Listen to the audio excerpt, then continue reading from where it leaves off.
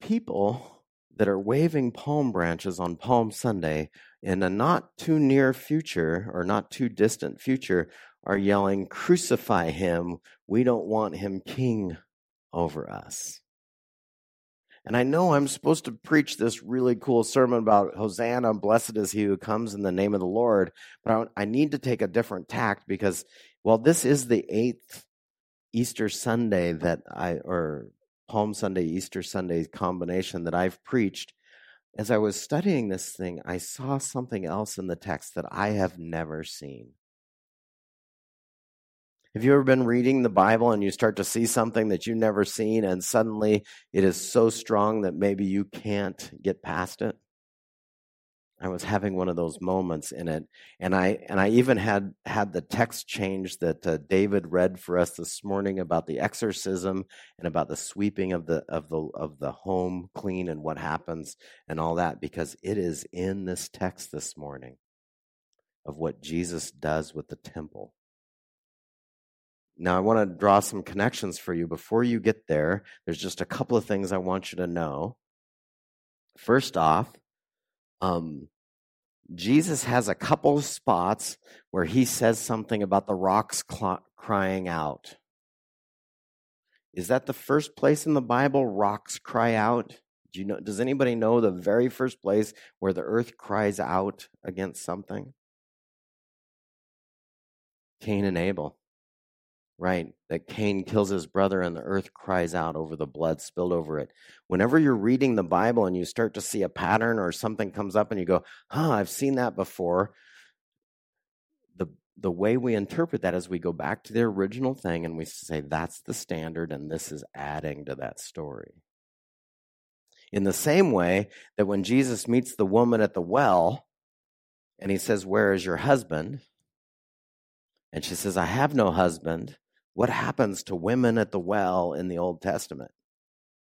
Do I need to list off Abraham's wife gets a husband, Isaac's wife gets a husband, Jacob's wife gets a husband, Moses' wife gets a husband, all meeting somebody at the well. To this point, my seminary professor used to say, "Well, you've got one now." Because you met Jesus at the well, you've got a changed life. So these patterns, they exist throughout the Bible. There's a couple of them here this morning. And the other side about this is understanding what palm branches and clothes on the road mean. Because a king was supposed to enter a land to the waving signs of the local kingdom, which in Israel is palm branches. In America, we'd be waving flags. That's what's going on. And a clean road. Well, they didn't have a clean road, so what do they do to do a clean road? They set their cloaks in front of the donkey. So let's read the text, and then we'll get to the real meat that's been pushing me, which is at the temple. But you have to see all of this coming in. This is the triumphal entry text from Luke. Jesus went on toward Jerusalem, walking ahead of his disciples, and as he came to the town of Bethphage and Bethany on the Mount of Olives, he sent 2 disciples ahead. "Go into that village over there," he told them, "and as you enter it, you will see a young donkey tied there. No one has ever ridden it. Untie it and bring it here. If anyone asks why you're untying it, just say the Lord needs it. Go into the town, go over to Country Chevrolet and get in a car nobody has ever driven. And when they ask you what you're doing when you're leaving with it, just tell them God needs it."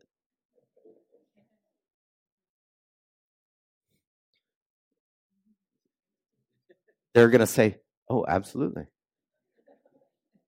So here we go.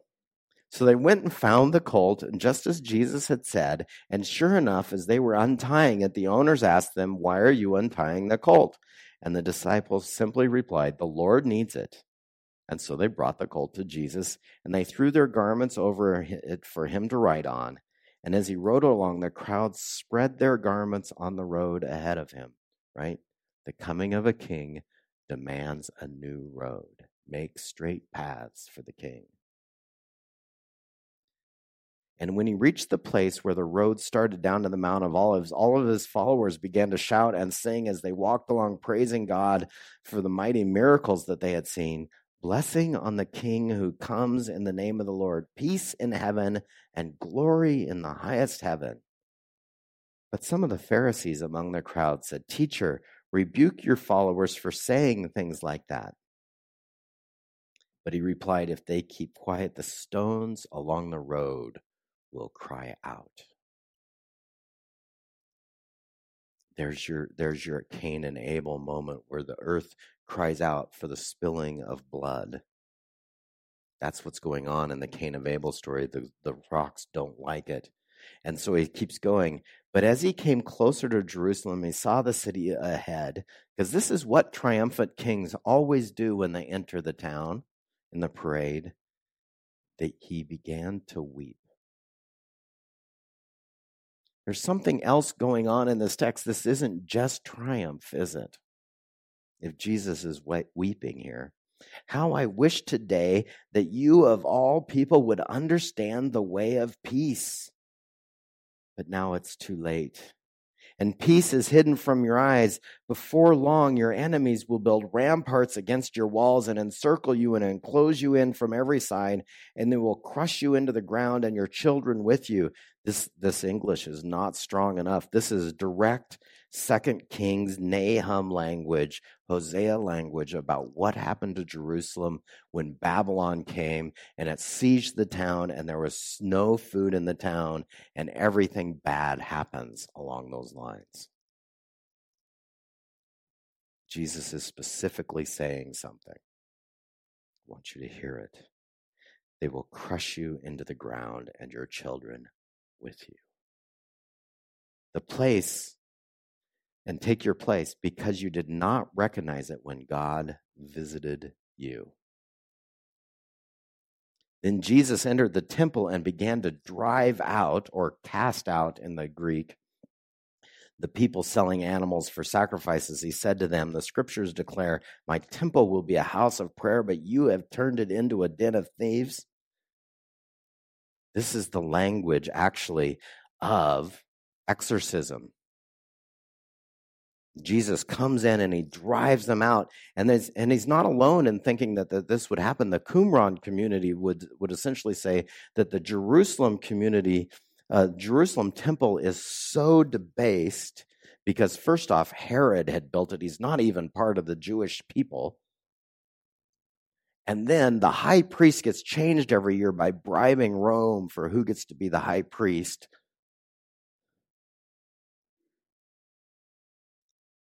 But then Qumran had some other ideas too. You know, they had this idea that if they were the real true people of God and they were just good long enough, if they could just be without sin as a community for long enough, God would come, it would force his hand. I just want you to recognize some of the difficulty with that. Do you force God's hand? Ever? I just want you to recognize who's in control here, right? God is not a pop machine that you put your money in and get what you want. Now, you might get what you want, but it's only after you've submitted to what he needs you to have and gives, right? Do you understand how if our hearts and minds are converted and we get a different mindset and we start to long after the things that God wants us to have, then suddenly we get everything we want. Because God's after that. If I were to ask you this question, do you want every single thing God has for you? What would you say? Yes. How about the things he doesn't want for you? Do you want those things? Well, sometimes when I'm not submitted completely, I kind of want some of the stuff he doesn't have. But the temple was viewed in lots of things. It's not true. It's not actually true. You can't say of ancient Judaism, well, Judaism believed this.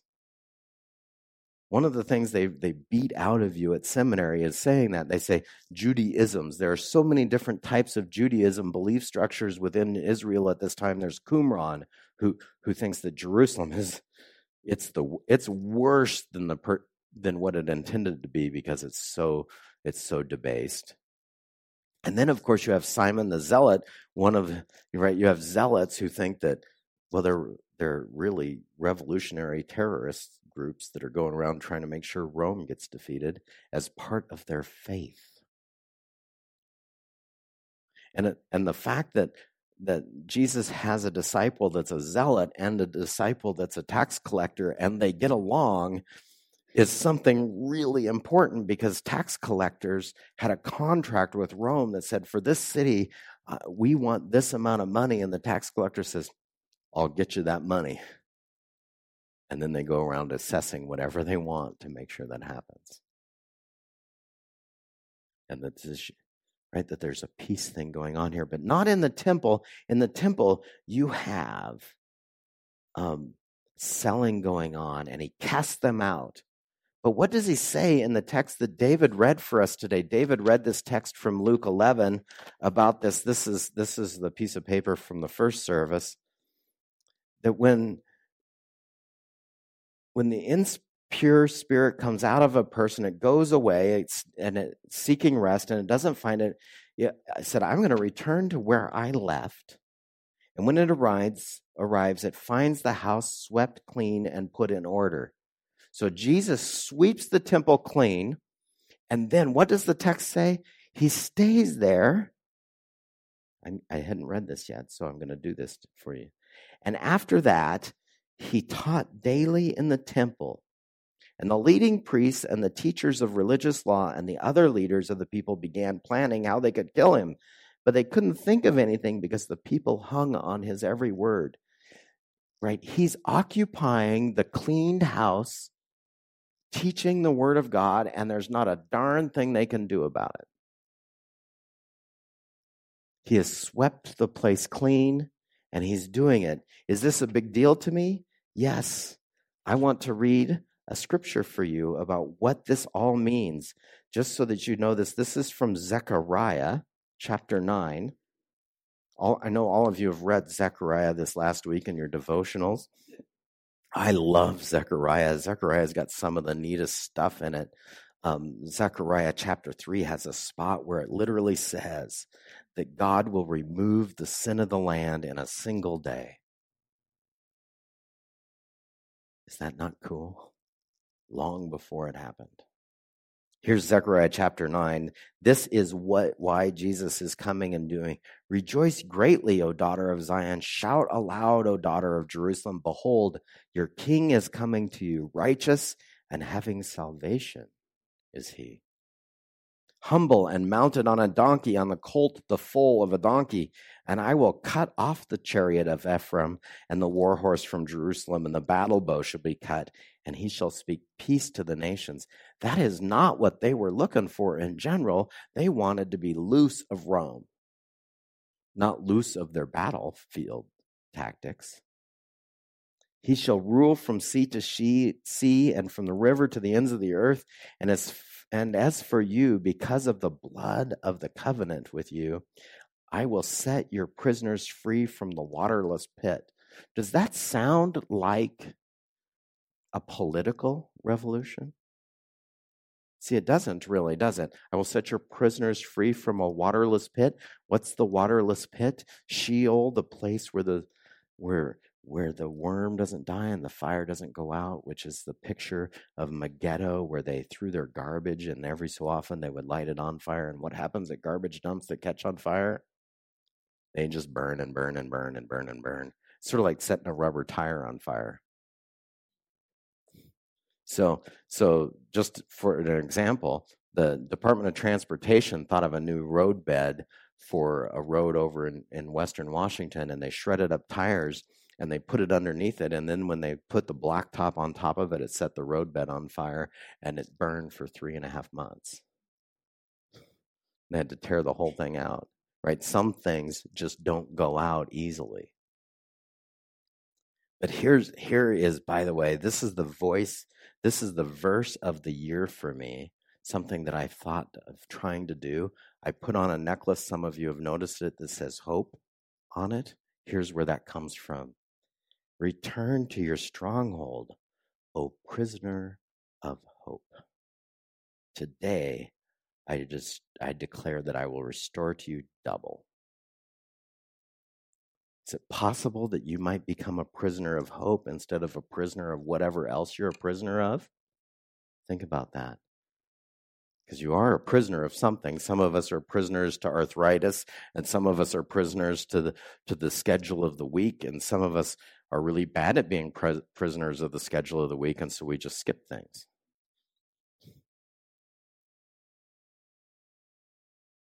There's more verses here that I need to do. This is from Malachi chapter 3, the Italian prophet. Most of us call him Malachi. This is what also is going on. The scripture is coming in. It just keeps coming in. Behold, I send my messenger, and he will prepare a way before me. And the Lord whom you seek will suddenly come to his temple. The messenger of the covenant in whom you delight. Behold, he is coming, says the Lord of hosts. So what is Jesus doing? He's standing in the temple. He's cleansed it. He's there. But who can endure the day of his coming? Who can stand when he appears? For he is like a refiner's fire and like a fuller's soap. He will sit as a refiner and purifier of silver, and he will purify the sons of Levi and refine them like gold and silver, and they will bring offerings of righteousness. So what's Jesus doing when he's standing in the temple teaching? Who's always day and night in the temple? The priests and the people.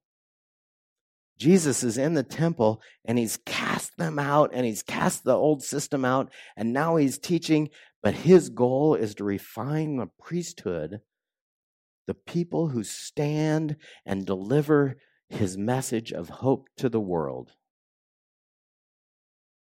Well, who is the priesthood now? Some of you might say, well, the pastors are the priesthood now. Well, part of it, but not the whole of it. What does it take to be a priest of God? Well, when you bring Jesus into your life and you say to him, I trust you and I become yours, and you are mine and I am yours, and then you're a priest. Now, the question isn't whether you're a priest anymore, it's whether you're going to be any good at it. That's a tough word, isn't it? Have you ever thought of yourself as a priest of God? I know we like to use other things like representative, or maybe you're the ambassador for Christ and you're all this, but priest. You're the one who stands here in Colville, and when you run into somebody that doesn't know Jesus, you get to be his representative, and you get the chance to intercede for them with Jesus and with Jesus for them. That's what a priest does. But when the priesthood isn't working, it needs to be cleaned up. And that's what Jesus was doing. Who can stand? The very first thing he gets at is start cleaning up his representatives to change them. Now you might be saying, that is an interesting history lesson, Dave. Why did you go through all that struggle? Because Jerusalem missed the day of their visitation from God. And what he said is, when you miss the visitation, when I sweep you clean and I leave, and you don't fill it up, it's going to be worse for you than it was beforehand. And you don't have to look too far into the future of Jerusalem to find out that Rome had its way with Jerusalem in the same way that Babylon did. Not too long after this moment, Jerusalem is just flattened. Rome has had enough. Is that better for them than before? Nope. They just got rid of it. What does that mean for us today? The Lord whom you seek is here in the temple. Well, what is the temple? What do we understand the temple as now? We understand that the human body, the body, your body, my body, the body of Christ, even if you will, so that there's this radical nature that it's individual, right? My body is the temple of the Holy Spirit. The Holy Spirit comes and lives inside there. A temple is the place where the Spirit of the God lives. Your body is a temple. But there's a corporate nature that within a church is also the temple of God, that the Holy Spirit dwells within here wherever two or more are gathered in his name. I am there amongst you. The day of your visitation has come and you've been swept clean. And now, what are you going to do? Well, I can just tell you from example about what happened to me as I was sitting in my paint studio, recognizing that even the things that I did well, I couldn't do without him and that I needed him. And suddenly I fell in love with something that I had never done before in my entire life. I hadn't even started and I already liked it. I fell in love with reading the Word of God.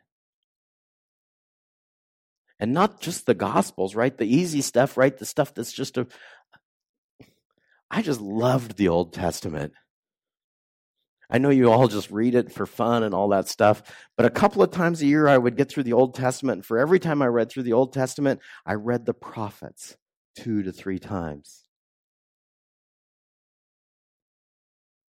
So what happened to me? I went off to seminary to learn more about the New Testament or the Bible and Jesus, and I wanted to be able to teach and I wanted to do more. And I got into the Old Testament foundation classes the first place, and every question was designed for first or second time Old Testament readers. And I'd been reading the Bible so often for 20 years. By the time I got there, it's like, I can't even do these assignments. They're not for me. If you get a question and it's for first-time users and you're going, well, how would you learn how to do this? And you're going, well, I've been doing that for 500 years, you know. But I fell in love. I became a prisoner to the hope that was written on those pages. It infected me, if you will. Have you met somebody that's been infected by the Holy Spirit and something other than the Bible? I mean, I've met people that don't read very well, and yet they still fall in love with God and what he's doing, and they submit themselves to that, and they become a prisoner to that, and it's just full of them. They're full of that. Matter of fact, the week after Easter, I have a surprise for you. We're going to do an interview of somebody who's like that. He's just a prisoner to the Holy Spirit and the hope that lies within him. And we're going to talk about that in the Sunday sermon. That's what that's going to be. So it's not just reading the Bible, but for me, it was the Bible. But the Bible is not the Lord. It's the way we get to know the Lord. And from my perspective, it's this whole thing about bringing me into contact with him, the Lord who loves me and redeems me, who walks into our lives and visits us where we are. And it's not, I have this bugaboo about people that say that the only way you come to Christ is with these certain questions and you have to answer them right, and then you're in or you're out by the right answer. Because the bugaboo is like this. Now, you guys missed it in the first service. Ted was here, and it was perfect. I said, imagine this. There's a store in Colville, and they're starting to sell lime green XXX shirts. And Ted goes, great, I'll have a place I can buy clothes. But it's all they sell. One size for everybody. And it fits Ted great. Is there anybody else in here that wears XXXs? Because they look pretty big on me. And I'm a medium size. But what happens is this shirt becomes there, or this place becomes so popular that everybody's got to have one. And if you don't have one, pretty soon people are coming up to say, well, you've got to have one of these shirts. Can you imagine Dorla in a XXX lime green t-shirt? She'd be swimming in it. But that's not the way it is. That's not the way shirt shops work, is it? That they offer a variety. Why? Because not everybody looks good in lime green triple XL shirts. There are people that do. Ted would be quite happy. He said so in the first service. But this is what it's like, that God comes and meets me in the way that I need it. And he meets you where you're at. It's like the shirts are all different styles, and you go into the store and they have something for those of you that like coats and ties. He meets you there, and it's perfect. Because he knows exactly what it is that you're going to need, and he meets you there.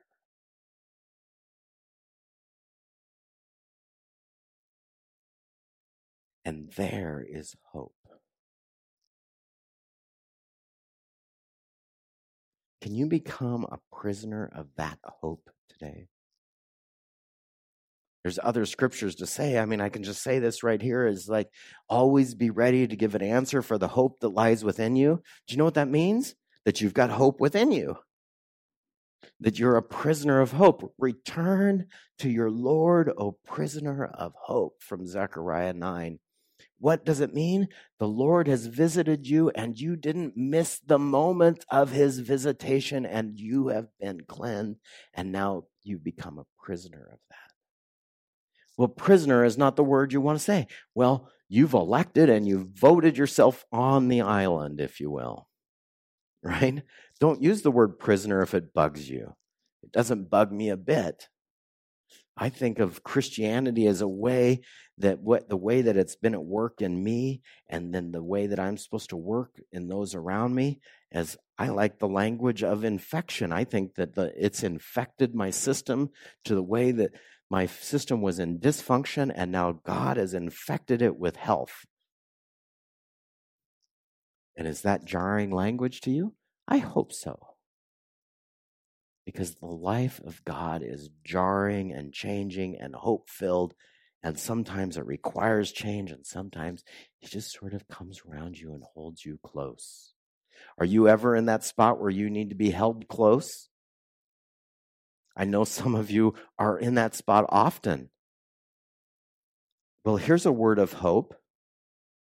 If you think about the 100 worst days of your life, he's batting 1,000. You've gotten through them.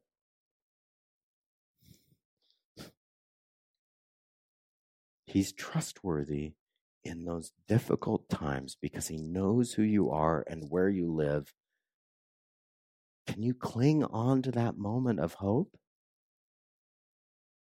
Just hold on tight. Hold on for dear life, because life is dear. And hope is the best of things.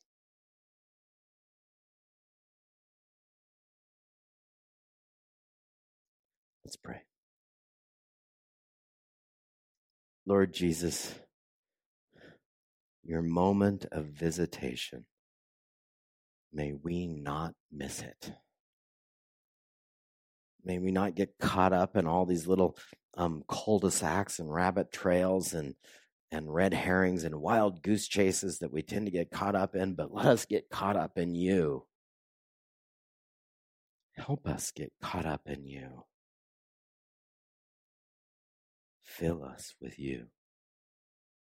That the hope that lies within us would just pour out and spill out on us, and that it would infect the system around us with life and health and breath and everything else that comes from you.